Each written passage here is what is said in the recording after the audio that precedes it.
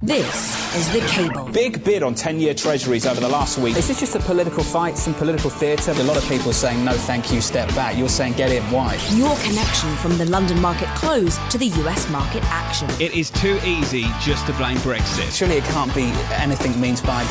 The Cable. An historic moment from which there can be no turning back. With Jonathan Ferro on Bloomberg Radio. For the City of London, live across the capital on DAB Digital Radio, this is The Cable. This is Bloomberg Radio. I'm Jonathan Ferro. It is really loud up here today because we're live from New York City at our global headquarters for the Bloomberg Year Ahead conference, and it gets very busy at about midday in New York time because Elisa Abramovich runs up here for the soup. With the soup line. No Today it's a pasta And line. no soup, it's pasta today, which means Vince Signorella comes up looking for some as well, and he's going to join us around a table. So we're going to have a great hour right here in New York City with coverage of what's happening in markets and in politics worldwide. Let's get you up to speed on some of the top stories first, though, and as always, catch up with Bloomberg's Charlie Pellet. And I thank you very much, Jonathan Ferrell. Lots going on. We begin with Sky News in the UK. A warning for regulators from pay TV company Sky. The company says it could shut down Sky News if the channel gets in the way of the proposed takeover by Rupert Murdoch's 21st Century Fox. Regulators are reviewing the proposed deal, and that includes an evaluation of the Murdoch family's influence over the British news industry. Foreign Secretary Boris Johnson will try to keep the U.S. in the Iran nuclear deal and save his own job. Johnson is flying to Washington to meet with congressional leaders. President Trump has said he won't certify that Iran is complying with the deal. And after outperforming Wall Street for most of the year, trading results at France's largest banks are returning to reality. Crédit Agricole and Société Générale led the declines, with both posting revenue slumps of about 25%. That is the latest from the news desk. Jonathan Ferro, back to you. Charlie Pellet, thank you very much. Let's start with the UK, shall we? Prime Minister Theresa May lose her second cabinet minister in a week. British news media reporting that May is likely to fire International Development Secretary Priti Patel over unauthorised meetings with Israeli officials. If Patel's return does result in her dismissal, she will be the second minister to depart May's cabinet in just 1 week after Defence Secretary Michael Fallon resigned amid allegations over his past behaviour towards women. So guys, picture this. You are a minister in Prime Minister May's cabinet and you take a vacation. You go on holiday to Israel, and while you're there, you set up meetings with Israeli officials, but you don't tell your boss, the Prime Minister, and the Foreign Secretary Boris Johnson doesn't know about it either. Then it gets publicised and they find out what you've been up to in Israel, and you head down to Africa to continue your vacation. You end up in Kenya, in Nairobi.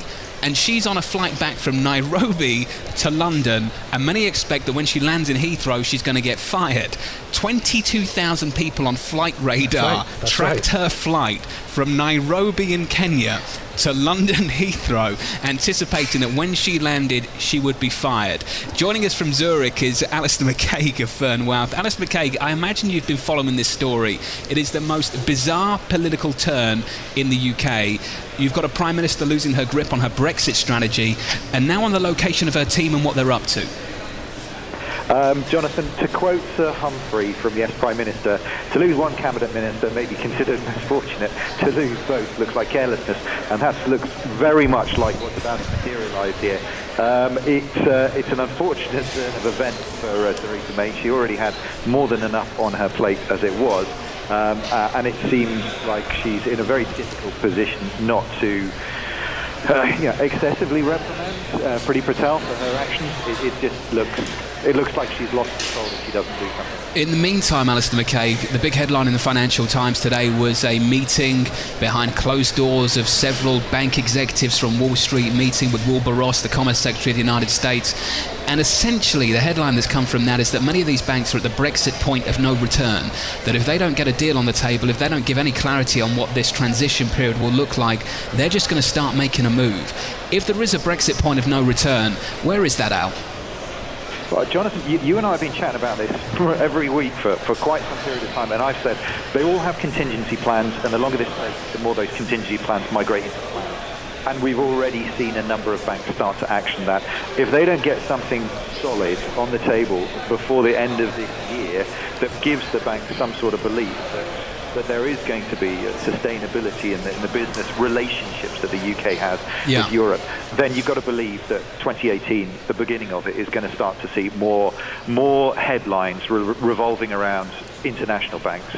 I want to take actioning those plans. I want to take the opportunity to apologise to my audience in London. Earlier this week, I vowed not to talk about Brexit for the rest of the week. I had a vote in the studio. Vince Signorella voted that we should not talk about Brexit for the rest of the week, and we lasted about 48 hours. Give or take, yes. I carried through yesterday. We didn't talk about Brexit at all on this show yesterday, and we're back on it again, which means Lisa looks super fascinated and really entertained here in New York City I mean, it's about like the prospect Tourette's, of like Brexit. It Brexit. is a little bit like Tourette's, right? Are you sick of hearing it? Not that there's anything wrong You with it. sit here in New York, are you sick of talking about it? Yeah, totally sick of talking about it because Why? it's this slow-moving train wreck. You hear all of this posturing from banks, and then you hear in conversations afterwards it's just a couple of hundred people, and it's not going to be that big of a deal, and we're still going to stay in London. And meanwhile, you have a UK economy that's not doing great, not doing terribly, kind of treading water. Yes, it's been damaging, but it's sort of like there's nothing happening. And even May, I mean, that's been a train wreck. Theresa May has been a train wreck as well, and it's sort of what's going to happen to her tenure. It's sort of what's the news here? So the politics is bad, the optics is ugly, and then I look at sterling, which is just weak, Vince, in the face of a rate hike from the Bank of England that I'm still struggling to find two people anywhere that believe they should have done it. Well, so the rate hike, again, we've discussed that, and we think more than anything else that was just to correct the rate cut, which really wasn't needed after Brexit. So you found one. That was almost a panic of. So you're endorsing the rate hike from Governor Carney, Vince? I'm endorsing it from taking back the cut, which wasn't necessary. You found one. To smooth things away, but even now the hike just wasn't necessary at all. There's no inflation to speak of. As far as Brexit and as May are concerned, this is like going to the DMV. I mean, you stand online and you're waiting for something to happen, and it takes all day, and you're still left to where you started. Isn't that the lesson from this so far, Alistair McKay, that nothing's going to happen anytime soon? Is this slow train wreck, if you do believe it's going to be a train wreck? Is that what it is for you sitting in Zurich? Yeah, pretty much. You're right. The story doesn't migrate particularly far in the space of a week. It is like watching a car crash in slow motion, but you do feel that things are reaching breaking points, certainly as far as Theresa May is concerned. The Conservative Party themselves will undoubtedly be starting to hold more meaningful conversations behind closed doors about her ability to lead the party and govern the country, and that's going to come to a head. John, I'm just wondering, when you talk to your friends back in London, do they also have Brexit Tourette's? My friends do not talk about Brexit, and many of them were the ones that voted for Brexit. When I knew that this might happen, is when I left my London bubble and travelled 2 hours north back to the Midlands, the heartlands of manufacturing back in the day, and I said to my mates, what's going on? And they said, well, we're voting for Brexit, aren't we? And I looked at them and I was, are we? And they said, yeah. Or my mates are voting for Brexit too. And I looked around and I thought, you know what? Here's the big difference. The metropolitan elites of the City of London all preaching the positives of what belonging to the European Union actually means. And that came out in the vote. That came out in the vote in London as well. And then you got outside of London through the rest of the UK and experienced how people really felt about Europe and their intentions to vote. So when it came to June 23rd and we got the results day in the following 24 hours and a big market action, I think anyone that had spent a little bit of time outside of the British capital probably anticipated Do they it. regret it, their vote? They don't even bring it up. Regret what? Regret what? We have so much conversation here on Bloomberg Radio about Brexit and whether you regret it. There's nothing to regret yet as far as they're concerned because they haven't felt anything. The only time they will feel something is if the banks do make a decision by year end, start moving businesses and jobs and headquarters into Frankfurt, which seems to be the place they want to go, some in Ireland perhaps. And then you may still feel a pinch in the real estate market and of course in the job market. And then you'll start to see some issues. And to some price. extent, if you're shopping and you see the higher prices, you're experiencing it already, though you probably don't link that back to Brexit. Next up on this programme, we're going to talk about Vince Signorella's stock holdings. Whatever he buys, sell. That's next. This is The Cable with Jonathan Ferro on Bloomberg Radio. Live across the capital on DAB Digital Radio, this is The Cable. You are listening to Bloomberg Radio. What a story for Snapchat. The earnings were ugly, the stock gap's lower. Then Tencent comes out and declares and unveils a 10% stake in the parent of Snapchat. and the stock goes surging, and then we roll over again because everyone realizes that doesn't really change anything as far as the company is concerned. Snapchat taking some drastic steps to broaden its audience, overhauling the mobile app as well to make it more, quote, user-friendly, and the stock is still plunging. Now, before the commercial break, we talked a little bit about Vince Signorella's stock holdings. Let's talk about more. Vince, you own Snap.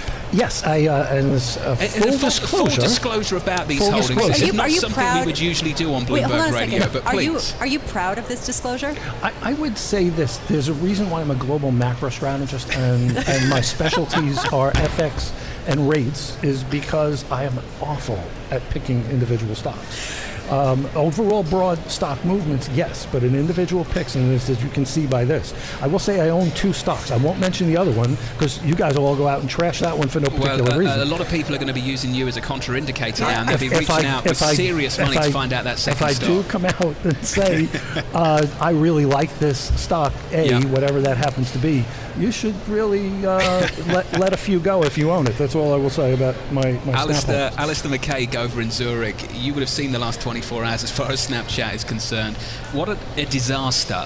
There are talk now that they actually have a warehouse with $40 million worth of spectacles in because they had to take a $40 million write-down almost on those spectacles that they released. If I say Snapchat to you, Al, what do you say?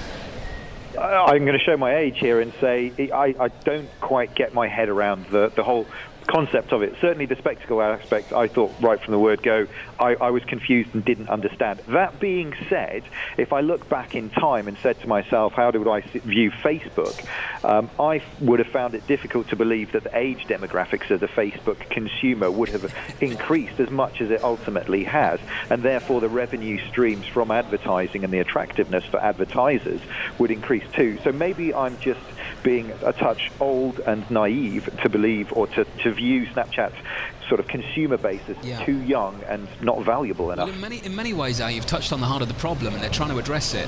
They're trying to make the app easier to use because they want to attract an older demographic, and they need to go after the Facebook audience. Vince, have you ever used it? Is it even on your phone? No, it actually isn't. You just bought it, and you've never used it. In my own defense, I don't own enough of it to influence a vacation decision. Let's put it that way. It's a very, very small holding. I bought it because I actually thought about buying Facebook at 17 and decided I don't get this. As Alistair was saying, I'm in the same age demographic as he is, and I don't really get how this works. I don't understand why this is so popular. I don't even have a Facebook page. Don't we have Facebook in triple digits now, Vince? Something along those lines, yes. Yeah. So in remorse of my not buying Facebook, I bought Snap. I bought Snap. Once again, here's my excellence at choosing stocks. Can we take a moment to have a conversation about probably the most fascinating IPO of the last few years? Tencent sold their ebook unit, and 1 in 20 people in Hong Kong bid for a slice of this, and there was so much money locked up that interbank rates in Hong Kong went higher off the back of this IPO. It was like over 600 times oversubscribed. Did you guys hear about this?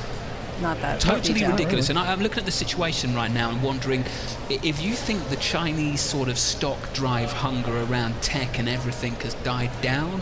I would say look out for that Tencent IPO and get a read on it because it was remarkable. I will say the lesson here, this company had an IPO in March. Its shares have plunged 30%. This raises questions about valuations of tech companies that have yet to go public and just how much money they've raised and whether it's really worth it. Well, just how bubbly maybe the private markets are, and these guys are going to have to wait a long, long time if they want to see the valuations they're getting in private markets reflected in public markets anytime soon. So that's Airbnb, Uber, and pretty much every one of those other unicorns. All your unicorns. Hanging around, waiting for something better. Next up on the programme, we're going to talk a little bit more about the market and Trump on tour for the City of London. This is The Cable. You're listening to Bloomberg Radio.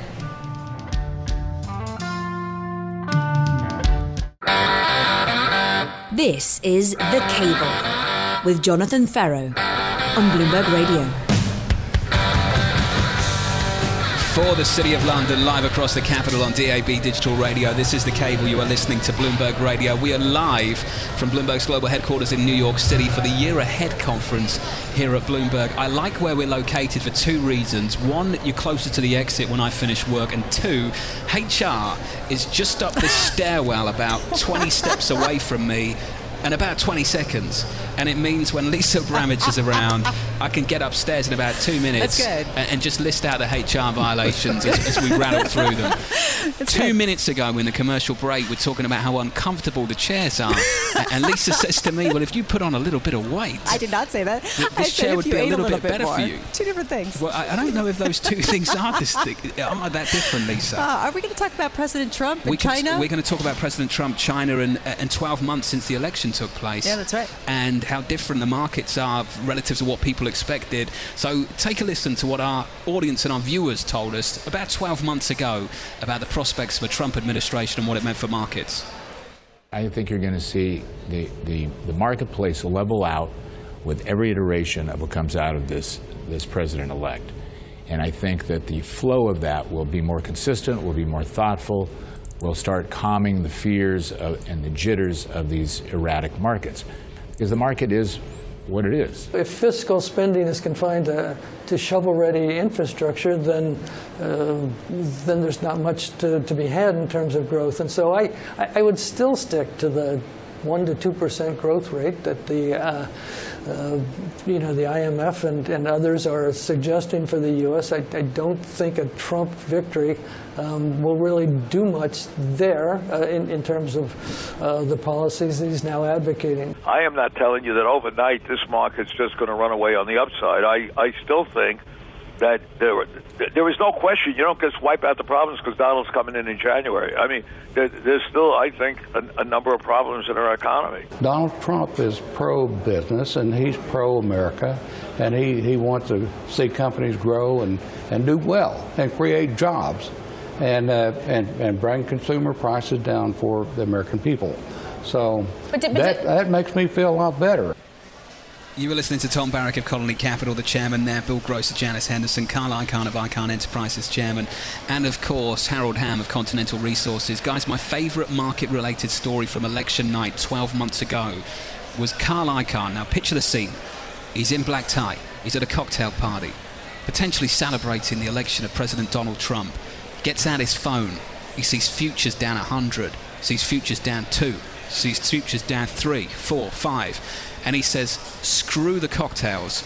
He leaves the party. He heads back to the office, logs back into the Bloomberg, and starts buying aggressively. And he was saying it was super, super liquid. He got in size and got long aggressively. And I'd love to know, A, I want to hear Carl Icahn on record now talking about that night.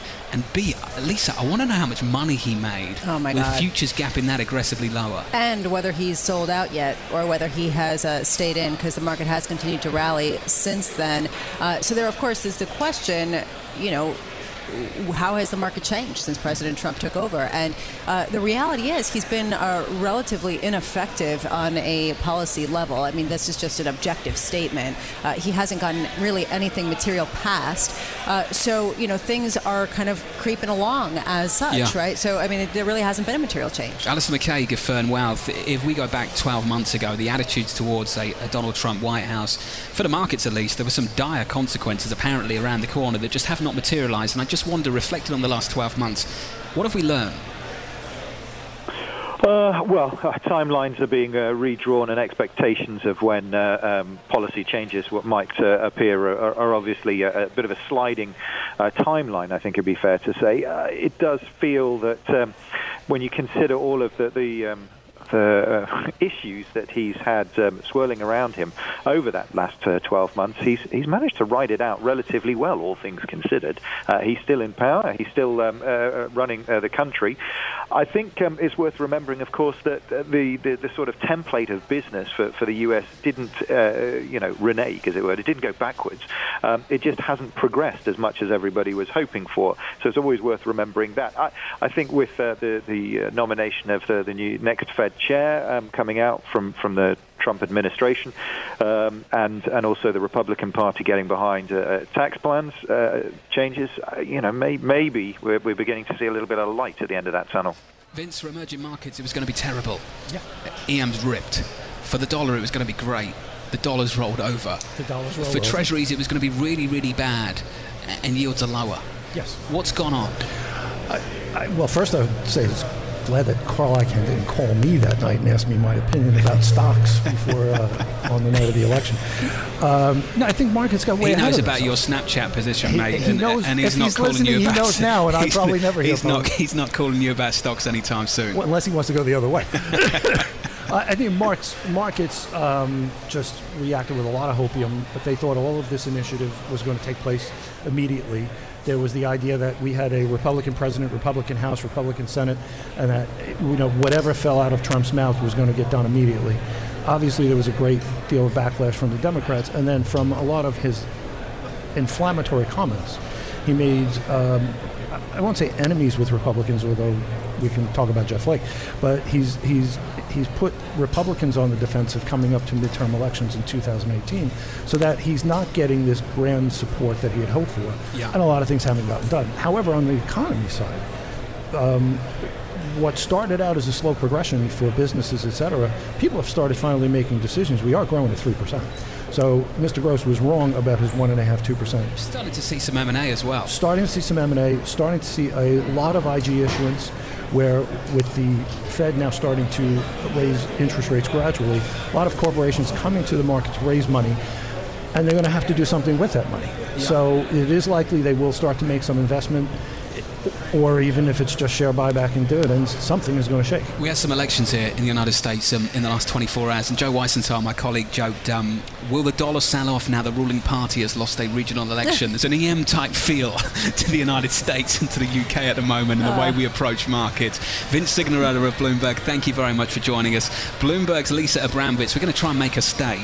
So this is the public pressure to stay for another 30 minutes. Let's see if she follows through. I'll just go to Alistair HR. McKager-Fernwell, thank you very much, sir. From New York City at the Bloomberg Year Ahead Conference, you're listening to The Cable. This is The Cable with Jonathan Ferro on Bloomberg Radio. For the City of London, live across the capital on DAB Digital Radio, you are listening to The Cable. Today, from our global headquarters in New York City for the Bloomberg Year Ahead Conference. In the markets today, the FTSE 100 just a little bit firmer, up by 0.2%. You know the story. If I tell you where the FTSE is, you can guess where sterling is. Lower, weaker against the dollar today, south of $1.31. We trade right now on the cable rate, a whole lot weaker looking at the situation in the FX market. Will we drop below a 131 handle? We can have a conversation about that in just a moment. Let's cross over now to Bloomberg's Charlie Pellet and get you up to speed on some of the top stories. Charlie. All right. I thank you very much, Jonathan Ferro. Happy Wednesday to you. In the UK, a warning for regulators from pay TV company Sky. The company says it could shut down Sky News if the channel gets in the way of the proposed takeover by Rupert Murdoch's 21st Century Fox. Regulators are reviewing the proposed deal, and that includes an evaluation of the Murdoch family's influence over the British news industry. Foreign Secretary Boris Johnson is trying to keep the U.S. in the Iran nuclear deal and save his own job. Johnson is flying to Washington to meet with congressional leaders. President Trump has said he will not certify that Iran is complying with the deal. Johnson is under fire for his comments about a British Iranian woman held in Iran. And after outperforming Wall Street for most of the year, trading results at France's largest banks are returning to reality. Crédit Agricole and Société Générale led the declines, with both posting revenue slumps of about 25%. That is the latest from the news desk. Jonathan Ferro, back to you. Lisa Abramowitz, help us out. How is sterling flirting with the 131 handle after the Bank of England hiked rates just a week ago? Well, I mean, I'm just going to go back to what Vince said, because Vince evidently thought that it was a great idea. So he's your one person right there. He's the one person they thought they should have done it. Okay. And it's just basically reversing the mistake, as he put it, the Bank of England dropping rates right after Brexit. So if that's the case, nothing changes. Sterling continues where it was headed before. As you can tell, Lisa Abramovich did not make it up to Human Resources to get out of doing the second 30 minutes of the programme, and she'll be sticking with us. Over in D.C., my colleague Bloomberg's Michael McKee caught up with the US Treasury Secretary Steve Mnuchin for an exclusive interview just a moment ago, speaking to him about tax cuts and a potential one-year delay in a reduction of the corporate tax rate. Take a listen to this conversation. Bad news in the headlines this morning. Republicans did not do well in the off-year elections. Given that a lot of people told exit pollers they didn't like the health care plan, and you go into tax reform with it polling less than 50%, do the elections change your strategy at all? Not at all. I'm not concerned about that. I think there is very big support for middle-income tax cuts, which is a big part of the focus of the president, and making our business tax system competitive with the rest of the world. That's what this is all about. The Senate is apparently considering a one-year delay implementing corporate tax cuts in order to make the budget math work. Is that acceptable to the administration? Our strong preference is that the corporate tax rate starts next year. The longer we wait, the worse it is for the economy and making companies competitive. And we look forward to working with the Senate as the details come out. But you don't rule it out? Again, I'd just say the president's strong preference, he feels very strongly he wants to start this right away. But having said that, we'll have to look at the entire Senate package. I assume it's really just a money issue as to how they're moving the different pieces around. So it's not a philosophical issue. I'm sure that they'd like to start this as soon as they can. Speaking of the money issue, the Ways and Means Committee in its markup yesterday gutted the excise tax provision, makes another $74 billion hole in the package. How do you feel that? Again, I think we're going through a very healthy process, which we started getting the House and the Senate and the administration on the same page. So the fundamental goals and the fundamental parts of the bill we've all agreed to. And now we're going through, they're going through a very detailed process. You're talking about very technical issues on everything from the international side to pass-throughs and everything else. I think we're going through a very healthy process with the committees. That was the Treasury Secretary Steve Mnuchin speaking exclusively to Bloomberg's Michael McKee. Joining us around the table in New York City alongside myself and Lisa now is Luke Cower of Bloomberg Markets and David Wilson, who joins us as well. Luke, I missed you last week. I can only apologise, mate. Glad you're feeling better. I feel much better, and it's great to have you around the table with us. At the epicenter of this tax plan is this 20% corporate rate, and seemingly everything else just rotates around this effort to get there. Are we going to get the 20% straight up? Is that what the market needs to see? Or are we drifting towards this phased-in plan over a year or maybe several? Well, that's the question on people's mind, but it almost seems like more of the debate has been around all of the ancillary issues, all of the special interests that can keep us from any kind of meaningful tax reform. So I think it's really hard to answer that question without knowing, okay, are home builders going to be able to get what they need, get that 500,000 cap lifted? Are multinationals going to be able to push back against that so-called atomic bomb in the bill? And so far, if what you've seen is special interests, they have a pretty good track record of winning, an even better track record than Republicans in recent elections. Yeah. I think it's easy to see how things can get completely sidelined, but the market keeps going up on earnings. So Dave Wilson, imagine the scene: the House tax bill comes out, and then all these lobbyists just swarm DC and go after all these individual rules and say you can't have that, you can't have that. And it's this classic situation. I hate to simplify something really complex. Who wants a tax cut? Everyone. Who wants to pay for it? Tumbleweed. And that's always the story. Always the story, and it's no different this time around. There are so many constituencies that would be affected in one way or another by whatever the legislation turns out to be, that it's understandable you'd see pushback, and there's plenty of areas where people can push back. Think about being in New Jersey or New York and having your state and local tax exemptions go away. Spoken like a true New Jersey resident. I want to push back a little bit on the characterization of everybody wants a tax cut. Here's the tax cut, and now it's just no one wants to pay for it, because this bill was drafted in complete secrecy, and it was done in a completely partisan way. In other words, it was completely done by the Republicans, and they're trying to do it without involving the Democrats in any which way. So that complicates the whole issue. Even among the GOP party, there was not any kind of disclosure on a broad level during the drafting of this bill. So all of a sudden they're trying to squeeze it through. Yes, the 20% tax rate is the only thing that really kind of is sort of the constant right in the middle, although many people are saying it's unrealistic and will have to go up at some point. But Luke, I mean, you nailed it, right? It's all about the mortgage deduction and as you were saying, Dave, about the local state taxes. And then again, of course, the fact that Steve Mnuchin saying we're going to have something on President Trump's desk by December. Do you think that's going to happen? Luke? Well, elections have consequences, like you said. That's the reason why we got a. Republican bill that distinctly goes at Democratic constituencies, and now we have last night's results, which could also have consequences for this bill heading into next year's midterms. You think I think a lot of Republican lawmakers that are in coastal states and traditionally blue states now have to say, okay, this is something. Do I do something, or am I going to play by the Hippocratic Oath and do no harm here? I think that's the big question, and that'll determine whether this bill continues to move forward or whether it kind of dies in the water. Let's draw a key distinction here, Dave Wilson. Elections have consequences, and of course this is a Republican effort, and of course there seems to be little care about the Democrats in New Jersey and New York, but this wasn't how it was in the 80s.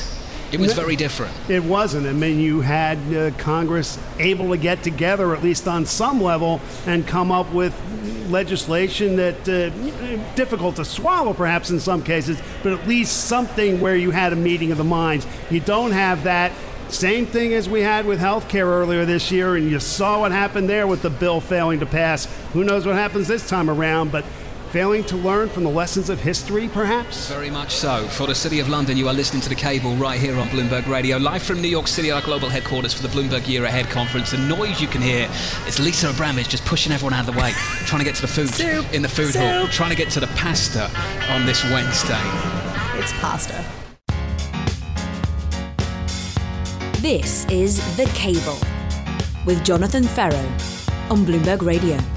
Just take a moment, just 20 seconds. I don't even need 20 seconds. I'm going to ask my producer for like 10 to get Lisa Abramovich to do her Canadian accent again. and for anyone that's Irish in London right now, put your hands over your ears and pretend you can't hear this. What did you just do? It was from Fargo, North Dakota, so it's on the border of Canada. What was that? Like, fun, for cute. Luke, does that sound Canadian or Irish? Not any Canadians I've met yet. No. Dave Wilson? I'm a New Jersey guy. I'm going to stay out of this one. I said just 20 minutes ago, there's two reasons I really like being up here. One's the exit, because the show finishes in 20 minutes, so I can bolt out the door. And the second reason is that stairwell leads to human resources. That's true. And it's only a couple of minutes away, Luke. And if you want to go and talk about this quietly and off the record, you can. Should we talk about Apple? Seems like a safe space. Apple in the news, looking for a breakthrough product to succeed the iPhone. It's now ramping up work on augmented reality and a headset. According to people familiar with the matter, they could be shipping this product as early as 2020. Unlike the current generation of virtual reality headsets that use a smartphone as the engine and screen, Apple's device will have its own display and run on a new chip and operating system. Is this the next in the product line, Dave Wilson, that I need to be thinking about? Well, you may need to be thinking about it now. Whether it pans out is a whole other story, because Apple's tried to bring out some new products, kind of pulled back from it. It was all about that they were going to do a smart TV a couple of years ago. There was a focus, and perhaps a self-driving car, get into that whole race. Yeah. So who knows how it's going to turn out. I will tell you one thing, though. Forget 2020. Look at November 8th, 2017. Apple rose above $900 billion in market value for the first time. So it's only 11% away from becoming the first U.S. company, and I preface this with U.S. because it matters, to crack $1 trillion in market value. Look, how significant is that for the market at a time where Apple already makes up such a massive weighting of some of these benchmarks in the United States. Where the market goes, where Apple goes, is seemingly hand in hand at the moment. Yeah, hey, we love round numbers. We love milestones here. And Apple, that kind of quintessential, it's a morph between being growth or value, you could argue at some points in the past 3-5 years. But I heard you say as early as 2020? Like, this is the next breakthrough from Apple might be as early as 2020? That's only just 2 years away. But let's think about it this way. It's a stock that's done incredibly well this year, over the past year, and it's also cheaper on trailing or next 12-month price earnings than the NASDAQ 100. And it can buy back stock at next to nothing. I think that's what people care about right now in the market more than might we get a headset in 2020. Did you see the debt offering this week, Lisa? Yeah, not only Apple, but also Oracle. The fact that this is, I think, the 8th time Apple has tapped the U.S. corporate bond market so far this year. 8 times. That's shocking, especially, The second most active non-financial U.S. issuer this year, behind, I think, AT&T. Is one of the most cash-rich companies on the planet. And this raises a really interesting point, which is you have this tax reform bill currently going through Congress that supposedly would give them a tax break to bring all this cash back to the U.S. So either they don't think that this is actually going to happen, and they're going ahead with raising money in the corporate bond market, or else they don't care. And frankly, as we were talking earlier, Dave, it's just cheaper for them to borrow in the bond market right now and just buy back their shares with that money. Yeah, they don't care may well be the argument. And you do have to bear in mind, there is a cost that goes along with stock. I mean, you've got about a 1.5% dividend yield on Apple shares. So if they buy them back, and depending on what maturity you're talking about, it doesn't cost them more than 2.5% to do it when you figure in the dividends they won't be paying down the line. So put it all together, you can understand why they would tap the bond market, especially with corporate yields being so low in relative terms, compared with treasuries. And it's a time when people want to buy the kind of bonds that Apple's selling. And also, as we discussed on this program earlier this week, I think it was Vince Signorella, what a blessing for the PR department, because the money's already been spent. So when they repatriate the cash, they don't get singled out as the company that brought all the money home and bought back stock and boosted dividends, because they've already done it. Absolutely. For the City of London, this is The Cable. You're listening to Bloomberg Radio.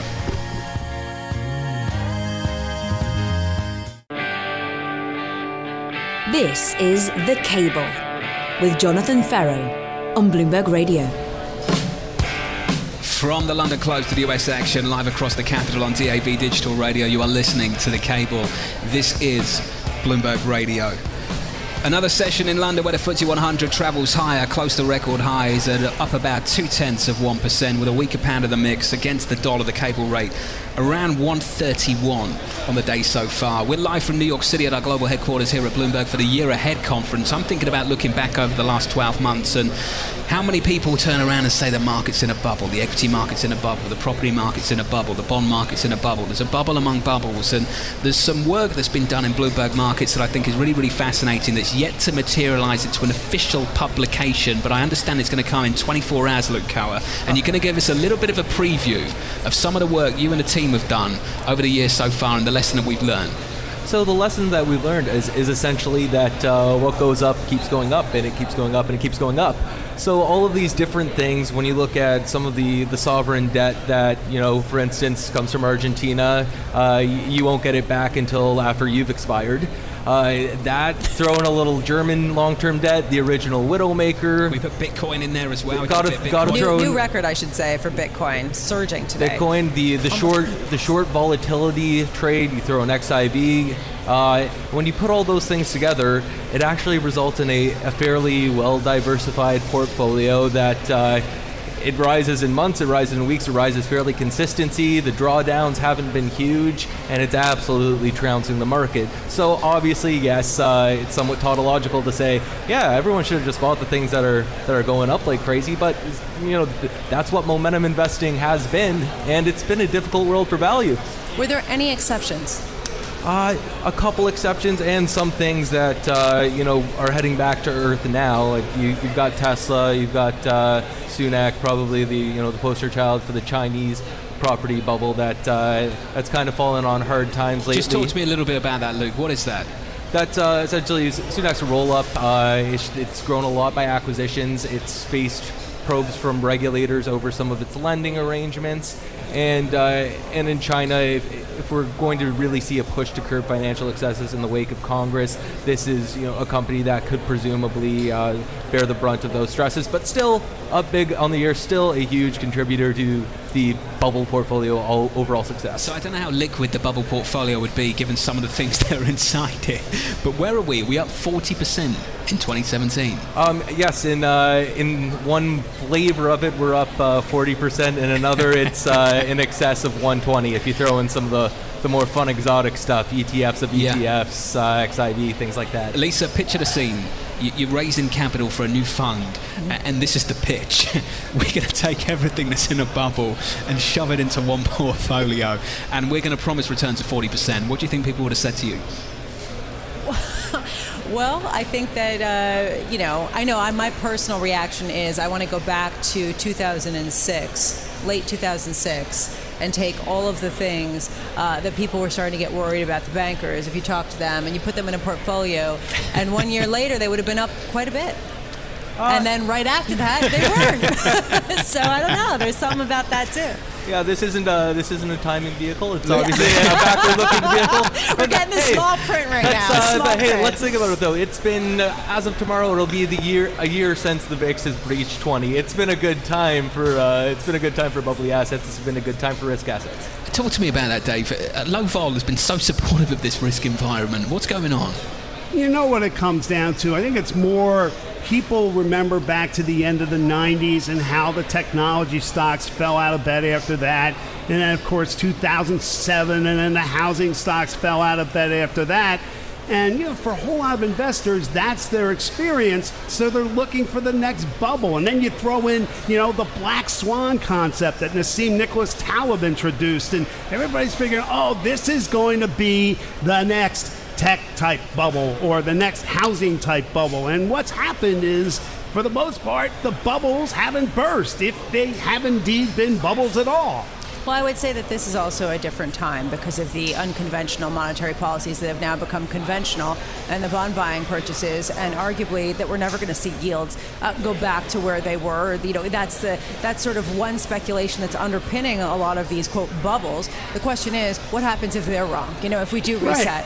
I mean, how long is it that investors have been anticipating that the bond market, going back to the early 1980s, that bull market move would finally end? They were talking about it 2 years ago. They were talking about it last year, and they were talking about it this year. They were and talking it still about hasn't it happened. Last week. Exactly. They said we go through 240, and it's over.